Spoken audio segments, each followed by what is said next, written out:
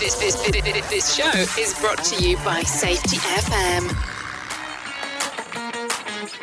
Welcome to the award-winning Interest in Health and Safety podcast, making health and safety as important as everything else we do in business. And now your host, health and safety specialist, mentor and speaker, Colin Nottage. Hi there, Colin Nottage here, and welcome to the Interesting Health and Safety podcast. Have you ever thought about running an event? Especially this time of the year. Well, not this time of the year, but just in this current climate. Pretty tricky thing to do. Well, I've had an amazing chat with Craig Mathie. What an absolutely smashing guy. Craig is the MD of the Bournemouth Sevens. It's an event that combines sport and music, and we have a chat about his whole approach to how you go about running an event and getting the total inclusion, not just of the team that are running the event, but also of the community that the event is running in. And I'd like to hand you over to Craig.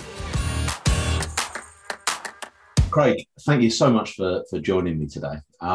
Would you be able to give us a little bit of background about who you are and what you do? Yeah, of course. Well, first of all, thank you so much for having me along. My name's Craig Mathie. Day to day, I'm the Managing Director of Bournemouth Sevens Festival, which is the world's largest sport and music festival. It takes place in Bournemouth, normally over the spring bank holiday. So that's my full-time role. And alongside that, I'm also the Vice President of the National Outdoor Events Association. So that's the UK's kind of largest and longest standing trade body specifically dedicated to outdoor events and festivals, and wear a number of other hats in the festival and outdoor event industry, including over the last few months we've set something up called the South Coast Events Forum, which is a group dedicated to trying to help the events community make it through the COVID crisis, but also on the other side of that, hopefully to drive standards and collaboration to make the events industry a better and safer place to be. So a few different hats on, but just a bit of an events geek. Really, absolutely love doing it. Love what we do. No, I mean the Bournemouth Seven. Explain that a little bit more. Then, what is that? What is it about? What do you do? Yeah, of course. So we've been running that since 2008. So Roger and Fleur Woodall basically set up a business off the back of a great idea in 2008 of combining a sports offering and a music offering. Roger had a background as a semi-professional rugby player and an amazing network in rugby. And he wanted to put on a rugby tournament that was something akin to Dubai Sevens or Hong Kong Sevens that really kind of combined sport and music. And the idea of Bournemouth Sevens was Bournemouth is an amazing destination. It's a stunning part of the UK, and it kind of really fit the bill for what they were looking to create. And since then, it's kind of grown year on year. And the last festival we delivered in 2019 was the 12th festival. We had 30,000 people coming through the door, and they come to do a number of things. So they play the sports. So we have 400 sports teams playing rugby, netball, dodgeball, hockey and volleyball. And that's about 5,000 people playing in sport of all different levels, all the way from super social, fancy dress netball tournaments, all the way to kind of elite rugby. And just an amazing offering of kind of high pedigree sport and also a great weekend of fun for rugby clubs, netball clubs, touring hockey teams from across the country. And then by night, we create a festival arena around them. So we have 12 individually themed festival stages. And really, Bournemouth Sevens is the perfect amalgamation of sport and music. It's so much fun. It's the kind of, for me, the real selling point is the fact that the atmosphere is truly unique. You're surrounded by like-minded people. It's not a music festival in view of a huge headline act and a massive bill of lineups, and you go and stand and watch a main stage. Actually, this is about being surrounded by great people. And we've loved doing it. We're a small team of 6 people now who are responsible for delivering every part of that festival. So we go all the way from the sales and marketing piece, securing all the teams, to the delivery and including all the kind of safety planning, multi-agency planning, contingency reviews, operations, all that kind of stuff as well. So we look after all of that in-house in our team of 6. We spend all year planning the event. And then during the festival itself, including our build and break period, we balloon to some sort of 1,200 staff. So, pretty significant operation, and one which I really love doing. Wow, I mean that's When you said dodgeball, I mean, do you get a chance to say dodge, dip, duck, dive, and dodge? Yeah. I mean, that's actually the names of the cups.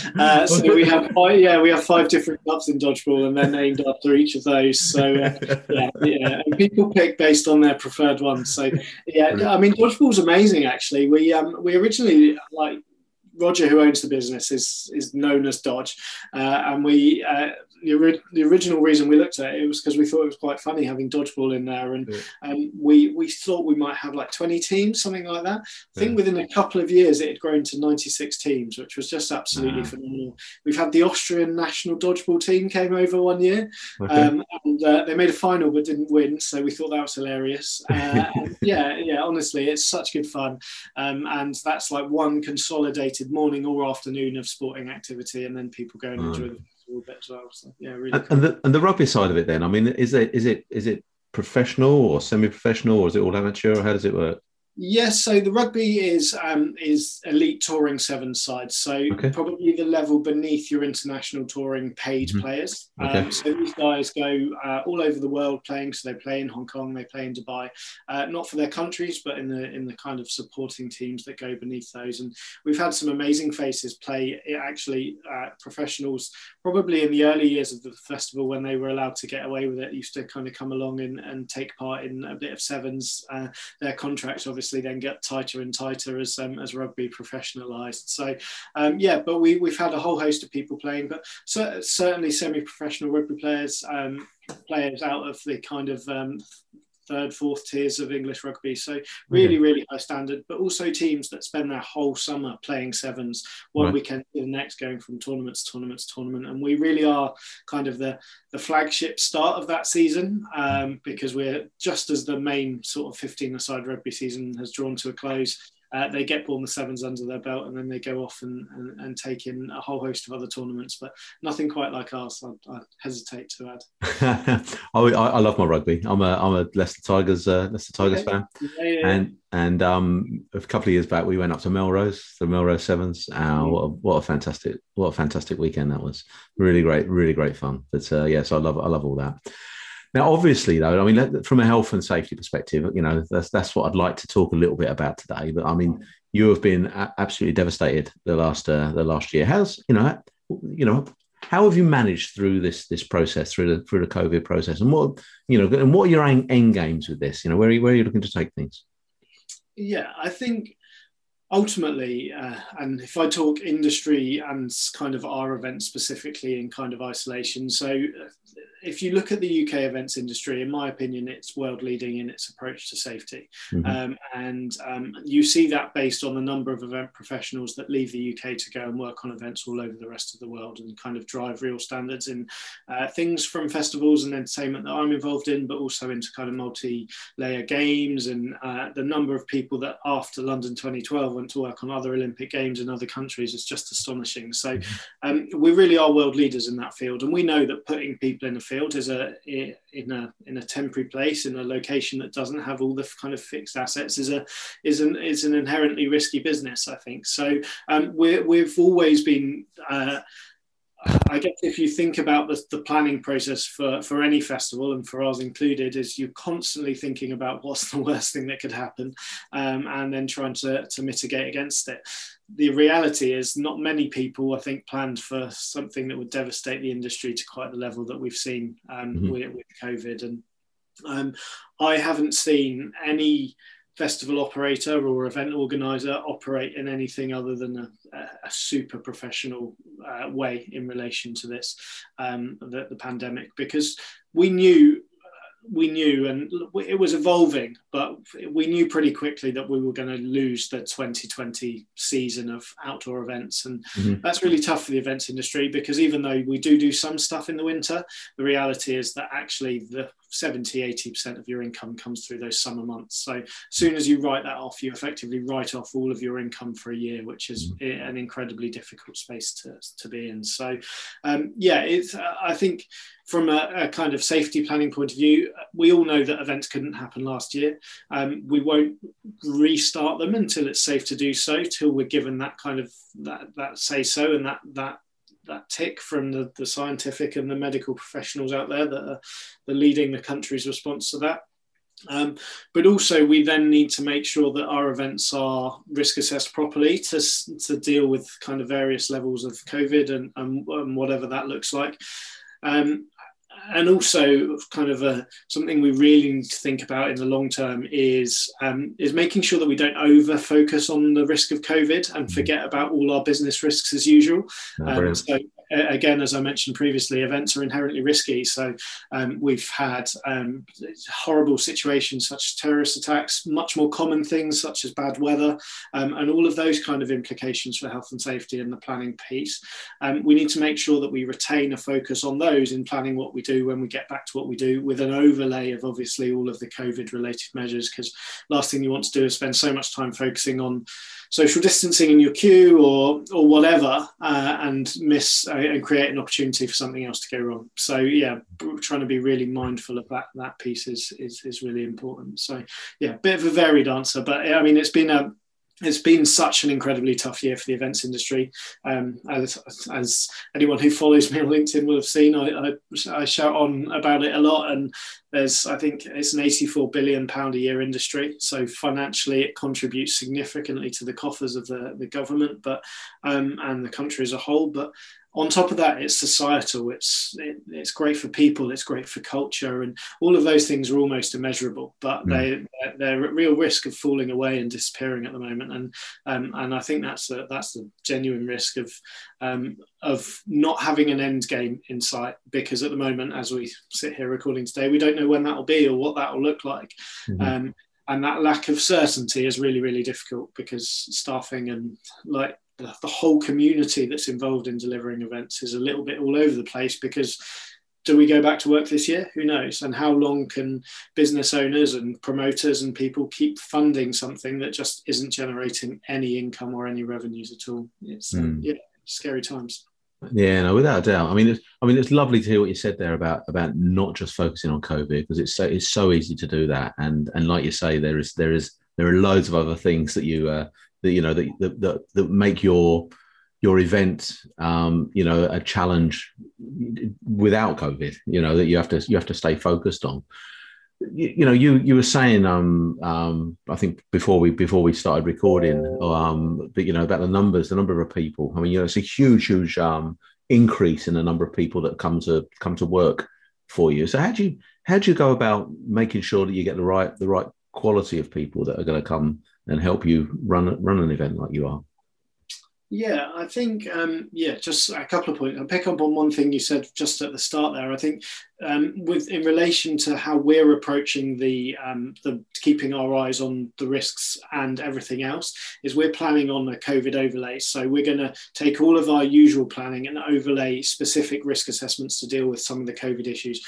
Obviously, everything will become intertwined, but I'm thinking in terms of safety officers dedicated to the COVID response, because we don't want our normal safety officers that are there going crowd management issues, crowding in the queues, bad weather, all of those kind of people to be thinking, I need to be enforcing hygiene or masks or all these kind of bits. So we're going to really make sure we double down on that. The reality of that is that's more expensive to do. You've got more people working there, more people to pay, and that's hard to do in a year where you haven't when you've gone maybe 2 years without any revenue. So that's all of that balancing act is tough. I mean, for us, we're 12 years old, we're relatively well established, but like an event in its infancy, whether they would even want to take on that risk and additional cost burden this year, I think is a real kind of consideration. In terms of your second question of how we find people, we're really lucky. We have a huge amount of people that come back to work for us year on year. And they're a mixture of freelance event professionals, so people that we've met through industry. Like, actually, the events industry, despite the size and bulk of the numbers I spoke earlier, is an incredibly small space. And you're probably always within 2 or 3 degrees of separation from someone that can help you with something. So working on different events and getting to know different people is how we find kind of our key people. But a lot of our event staff are not necessarily event people, event professionals. They may work in sport, or they may have just been helping out in the past of the festival. So they may have come along to volunteer and all those kind of things. And actually, because we try and create such an inclusive community where everyone's sort of pulling together to deliver an event together, we have an awful lot of people that just come back year on year. It goes in their diary when they see it's happening, and they leave their more normal life and they come and work and help us on front of house or something like that. So that's how we get a lot of our kind of event staff and our event crew. And then obviously the kind of professional nature of people that we need. So health and safety consultants, anything that's involved in the construction of the site, any kind of, all of that. It's about a thorough tender process as and when we need those people and when we highlight them. And the reality is that's grown as the festival's grown. We had probably one sharp year in 2012, which was my second year of working in the business, where we realised, Christ, this festival's got big. Yep. And we need to really up our game here, because there's a real risk that if we don't continue to improve our planning and our safety considerations and all of that kind of stuff at the same rate that the program is going, then we're going to be there's going to be a potential issue here. And that was really important that we realised that, and it's really important to anyone that thinks they can just go and throw an event on and it will just be a safe environment. That doesn't just happen, and you maybe get a year or two of kind of being under the radar, not being realised, and absolutely in those 2 years you should really deliver to a standard. But the moment the multi-agency kind of people start to realise who you are, what you're doing, the impact you're having on the local community and all that kind of thing, if you haven't thought ahead, and fortunately we had, but if you hadn't, then you're in for a world of pain, and that really isn't a good place to be in. So it's really interesting. We're working at the moment in our business on an online events course, which is going to talk about all the different ways of working in the events industry. So talking about sales, promotion, marketing, all these kind of bits. And there's a health and safety piece. And whenever I talk to people about keeping people safe, there's sometimes people are like, oh, I just don't need to think about that. That's my safety team will think about that, or we'll pay some consultants to think about that. Actually, the reality is it needs to be so firmly embedded in everything you do from the very start to the very end. And that comes down to your messaging when you're communicating with people in advance of them walking through the doors, your obligations to those people and the way you need to act for those people doesn't start when they get to your gate. I mean, it's from when they buy their ticket. Do they know what they can and can't bring? Do they know how they have to behave? Are they compliant? Are they, like, all these kind of things are real considerations that you really need to embed. And I personally, I love it. I find it fascinating. I actually much prefer that side of things to kind of the flash and bangs of event promotion, because I love the fact that you can bring people to an event, put them in a space that wasn't there 2 weeks ago. You can make sure that they have an amazing time, and that if they need it, they're going to be safe at all times, and the medical providers are going to be there, and security know exactly what to do and how to deal with it. And you're really managing that impact on locals and neighbours and residents. I mean, at Bournemouth Sevens, I think multiplied by a factor of 5 or 6 the population of the area that we host our festival in. So we've got 30,000 there, over a bank holiday weekend, and there's only 5,000 or 6,000 people in the locality. So that's going to put burden on things. So you really need to think about that kind of impact and how you manage that impact and communicate with those people from an early doors. So yeah, I think one of the things, one of the different issues that you may well be faced with is actually the local community getting their confidence back to actually run an event with 30,000 strangers coming into the area. It was never an issue, but now it is. So how do you go about addressing that kind of things and getting the community confident? Yeah, the reality is, I think that has always been an issue. Okay. I think as an event organizer, you'd be wearing some rose-tinted glasses if you thought everyone that lives nearby is loving your event happening, because the reality is it has an impact on them over the weekend. And the principles that we've used to manage that in the past, we will continue to use. So for me, that's about communication. That's effective comms with those people. It's about making yourself accountable, reachable. So we go to the local community, we go to the parish council, we go in meetings, we sit there, we let them talk to us, explain their issues. And this is all historic. So if they say, well, actually, we get a litter issue as a result of this festival, or noise is a real issue, or people are like walking up our driveway because they're trying to sneak into the event, or whatever.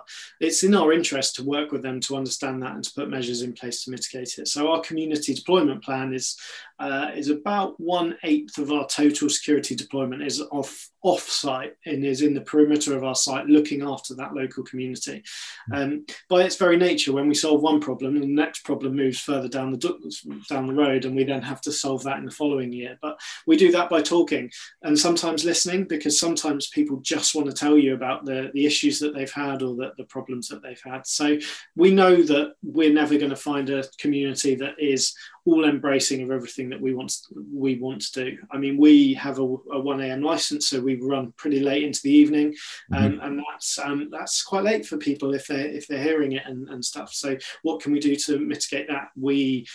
So we work with noise management consultants. We do we have roaming noise officers of our own that go to these 8 predetermined locations to go, okay, what are my volumes like here? And they're directly corresponding to our audio engineers on site to manage any issues live in the instant that they happen. And the minute you do that, you take ownership of the issues and you put a face on them. I've always found that to be of real benefit.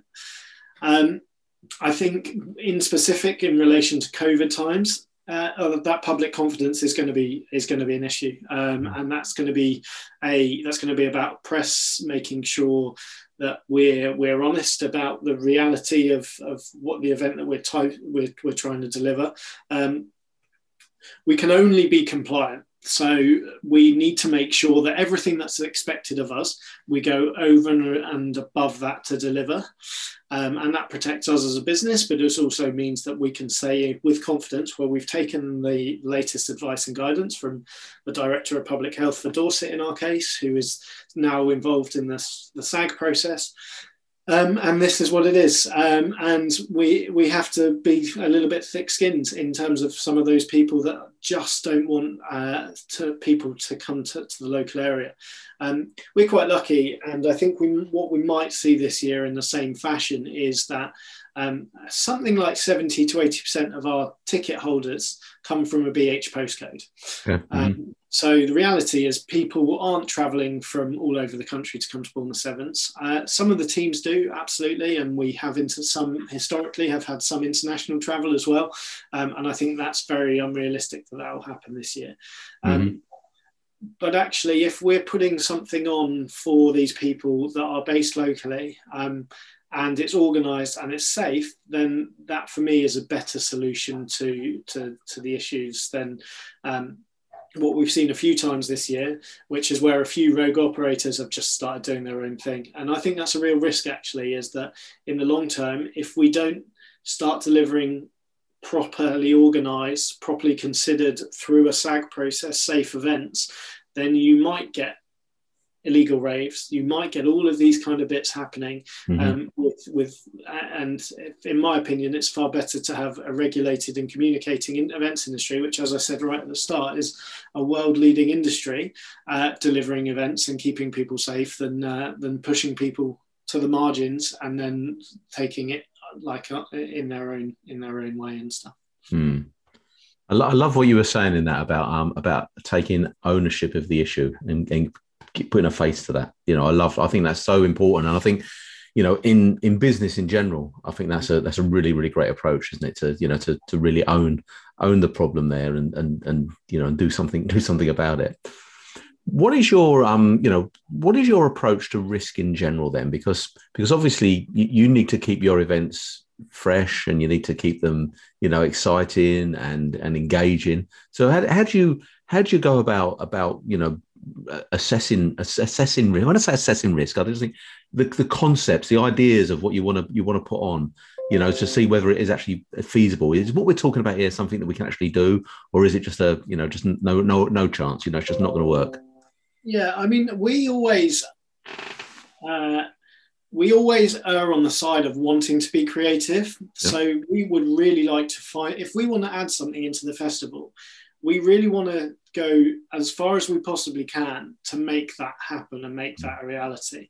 And that's a nice approach to have, actually, because when you're solutions orientated rather than problem orientated, I think you end up looking for ways to make things happen. So one of the things we spend a lot of our summer doing normally is going to other events, seeing what other festivals are doing. It's a great perk of the job, is that research at other events and taking ideas away. And actually, there are some, but I would say there are very few truly, genuinely original ideas out there now. So it's about seeing what else is out there, what other people have done, and what you can kind of pull in and learn from. And I think if we're honest about it, we're constantly learning, constantly evolving. So we'll come up with a concept, we will drop it in. So say we want a new festival arena at the festival, right?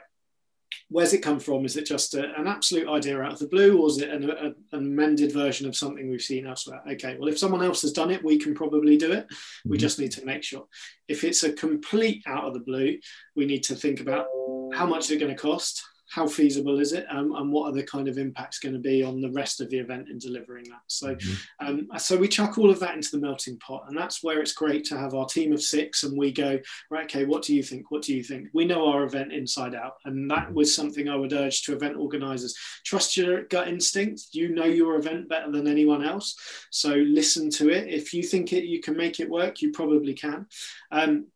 But then once you've done that, once you've thrown it around, and once you've got a few iterations into a final kind of product and concept, then the whole point of working with safety advisory groups is to gain their feedback, to gain their input. And SAGs are they're a bit of a law unto their own all over the country in different locations. There seems to be a pretty from one local authority to the next is a different SAG process. And I think that's something that we really need to address in the industry moving forwards, is trying to get a consolidated approach to advice. But I think the key takeaway from a safety advisory group is their advice is advisory. It's not legislative, and it can't really govern what you do. While some of the members do have powers to change and alter things, the advice should be listened to and taken on board, but you as the event organizer ultimately take that risk, because you're the people that if something goes wrong, you'll end up in front of a judge and trying to explain yourself in a coroner's court or something like that if anything went really seriously wrong. So you need to believe fundamentally that what you're delivering is well considered, well thought out. You've got, if it's a new structure, you've got structural calculations done. You've got people that have signed off and said that this is delivered as it was meant to be delivered. So all of that kind of safety advisory planning piece is so important. Speak to the experts. We, in our plans for the 2020 festival that never happened, plan to move our campsite to a different area of the main festival site. The reality when we spoke to the fire brigade about that was they were going to struggle to get a unit to it in as quick a time as they would feel confident that they needed to. So we had come up with a contingency plan that involved us having full-time on-site firefighting capability, which meant that they would be able to stop something for long enough for the kind of main units to get there and to arrive and stuff. So and that, I think, that's an honest conversation. That's us going to the fire brigade, Dorset and Wilts that we deal with, and saying, well, this is what we want to do, and them going, we're going to struggle to get an appliance through there quickly, so you need to make sure that you've got measures in place to deal with it. Odds are there's not going to be a fire on your campsite, but at least you've had that conversation, you've explored it, and you've got something in place that really kind of really matters. And then I think the final piece on that is get it written down. So a conversation is great, but in court, it doesn't cover you for anything. So you really need to make sure that decision-making process is noted and recorded, and you can go, actually, if I ever needed to get this out and say, well, this was the feedback from the fire officer or whatever, then this is where we landed out. And then for me, once you've gone through that planning process and you're on site, it's about the quality of your safety officer and their approach to delivering the event. I've been working in the events industry for 12, 13 years, and I've worked with a whole host of different safety officers. So I've worked with some that wander around with a clipboard and tell you what you've done wrong. And I've also worked with similar ones to the ones we work with now, who walk around. If they spot something and they can fix it, they'll fix it. If they can't do that, then they'll work and they'll pull everyone together to have a consolidated conversation about how we make that work and so forth. And those pieces, those individuals are so valuable, because they keep your event safer than, in my opinion, a safety officer who rattles around just writing a list of stuff that might go wrong and not really involving themselves in the solution. So I'm not a safety officer. I don't have safety qualifications, but I play a really fundamental role in ensuring our event is safe. That process has to be institutional. You have to have that real accountability and responsibility that goes, our number one objective for keeping these 30,000 people safe, it has to be that number one piece, because everything else is a bonus. So, and if you can put that into the institution, if your senior leadership and your ownership, and they all buy into that piece, and in some cases, and with a lot of promoters, that isn't their number one priority. That isn't why they do what they do. But as long as they buy into it and fully understand it, I think that really, really helps as well.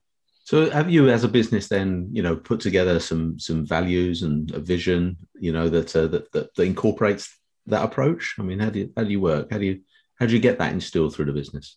I think it's in culture. I think it's in business culture.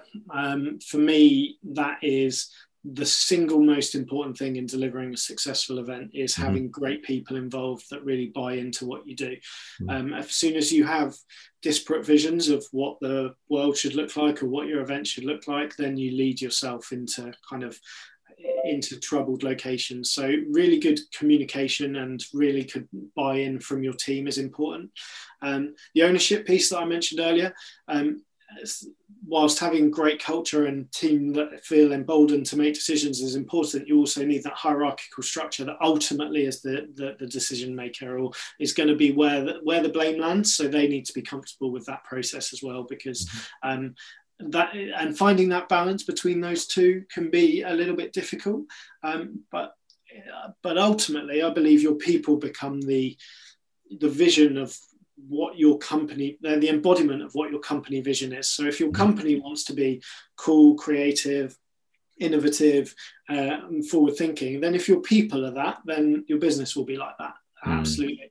If your people feel unmotivated, stuck, frustrated, they're not going to be driving in the same fashion, and therefore your outward persona of the business is going to be completely different. And I think really listening and engaging and communicating well with all of your stakeholders, so your audience, your contractors, your suppliers.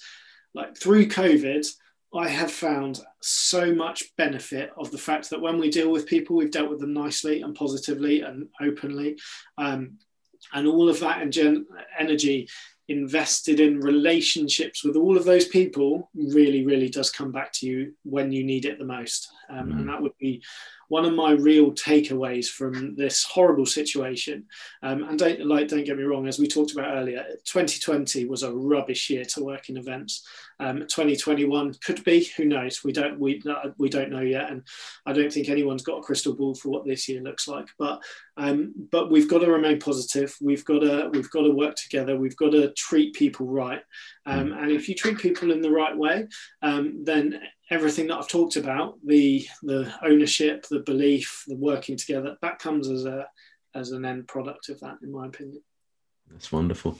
I'm just smiling listening to you, Craig. You are so passionate. It's absolutely wonderful to hear.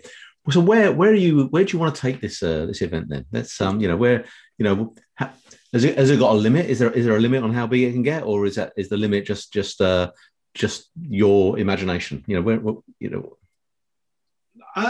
I mean, legally, technically, there is currently a capacity limit. So absolutely, we're Okay. operating to that at the moment. And for anyone that doesn't know how events are licensed, it's through the Licensing Act, which is the same mechanism which governs pubs. So it's a bit of a bizarre system, really. It's but it has bans for large numbers, and that's the world we operate in. And we're slowly working, and have been working since day one, to increase our capacity, but we've done that organically. So we never wanted to go from like 5,000 people one year to like 35,000 people the next year, because it's unsustainable. You might do that, you might achieve that, because you might put loads of people into you might invest heavily in a lineup or something like that, and actually you get those numbers. The following year, you really struggle to get them back because someone else has got a better lineup or something like that. So for us, it's been about putting, 5%, 10% more people in year on year, and then slowly working our way through capacity uplifts. And that means in the bands of capacity uplift, we're maybe 4 or 5 years between those happening. And as I said earlier, managing the community comes back to you really, really well when you put in a license application for a bigger festival.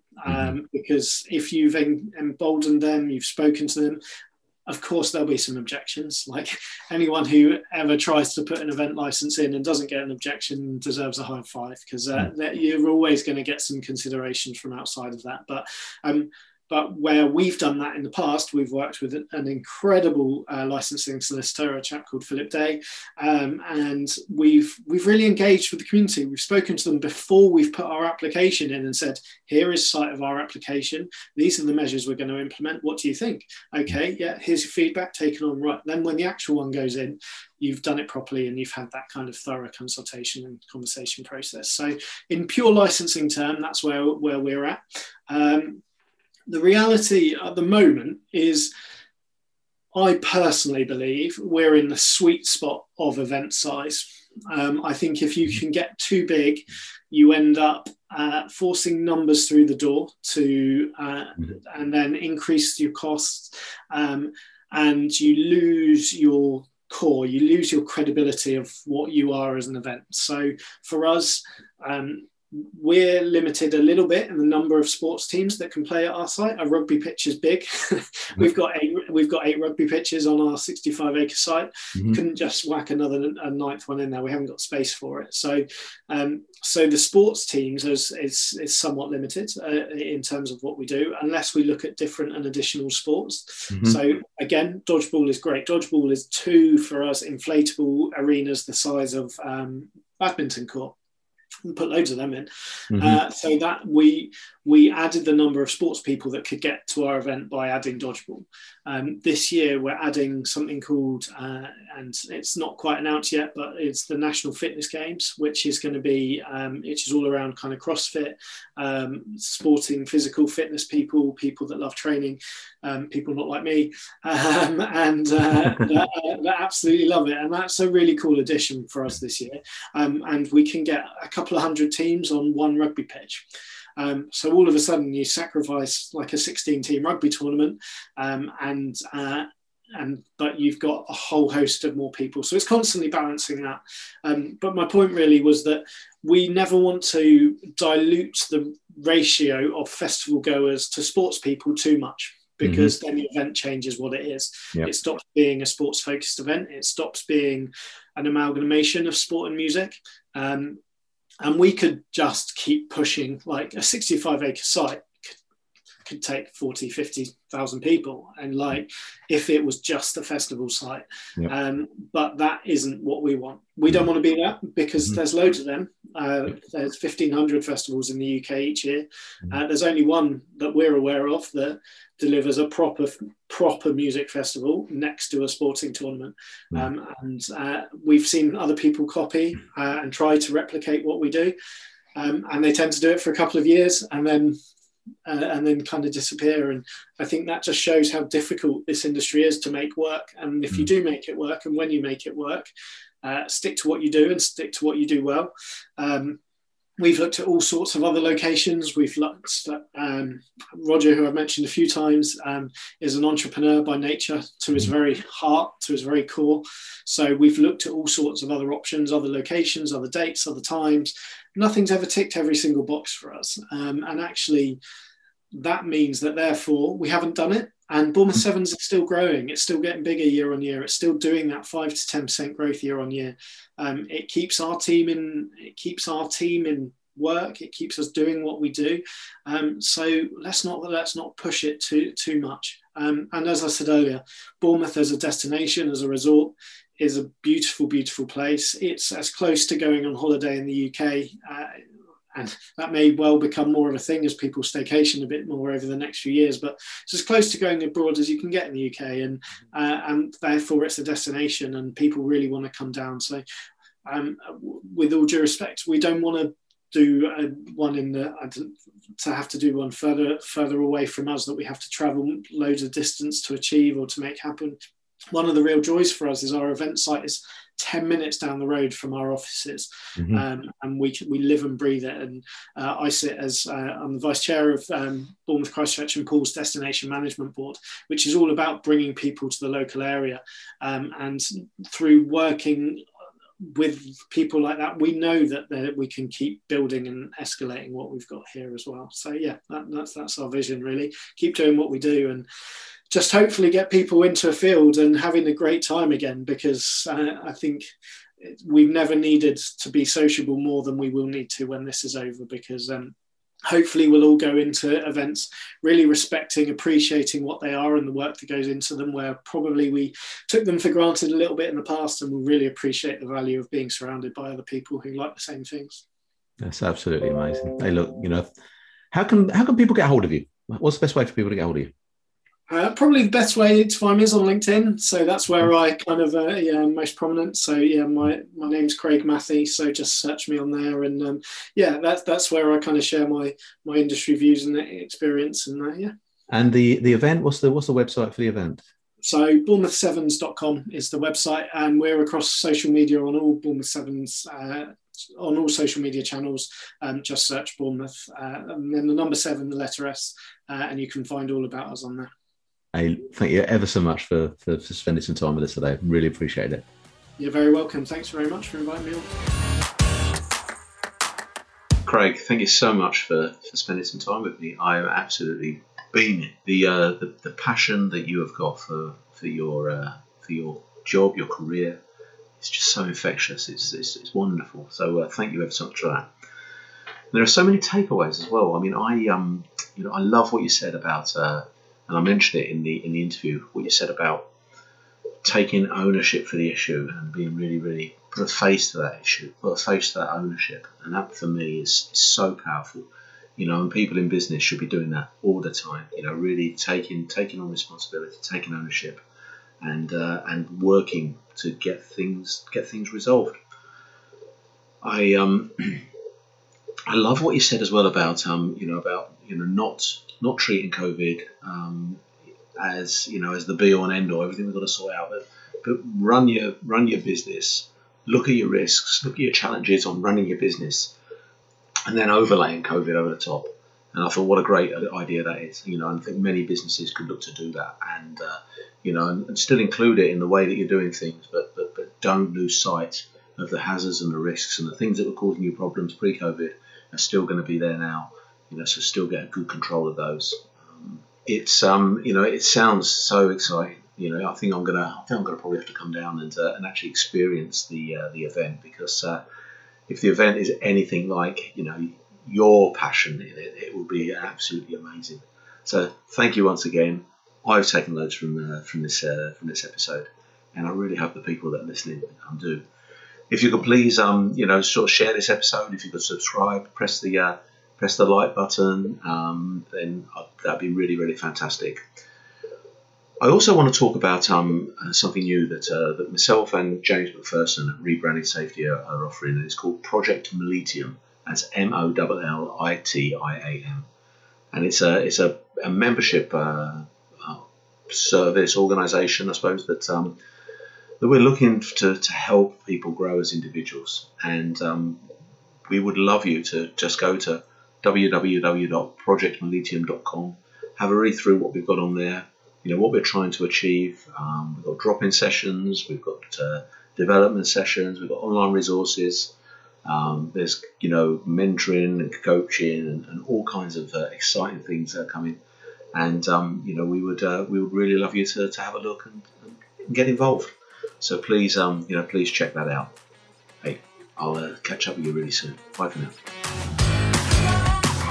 Thanks for listening to the Interest in Health and Safety podcast. You can follow and engage on Facebook and LinkedIn by searching the Interesting Health and Safety Community, or go to www.influentialmg.com. And remember, let's make health and safety as important as everything else we do in business. The views and opinions expressed on this podcast are those of the host and its guests and do not necessarily reflect the official policy or position of the company. Examples of analysis discussed within this podcast are only examples. They should not be utilised in the real world as the only solution available, as they are based only on very limited and dated open source information. Assumptions made within this analysis are not reflective of the position of the company. No part of this podcast may be reproduced, stored in a retrieval system, or transmitted in any form or by any means, mechanical, electronic, recording or otherwise, without prior written permission of the creator of the podcast, Colin Nottage.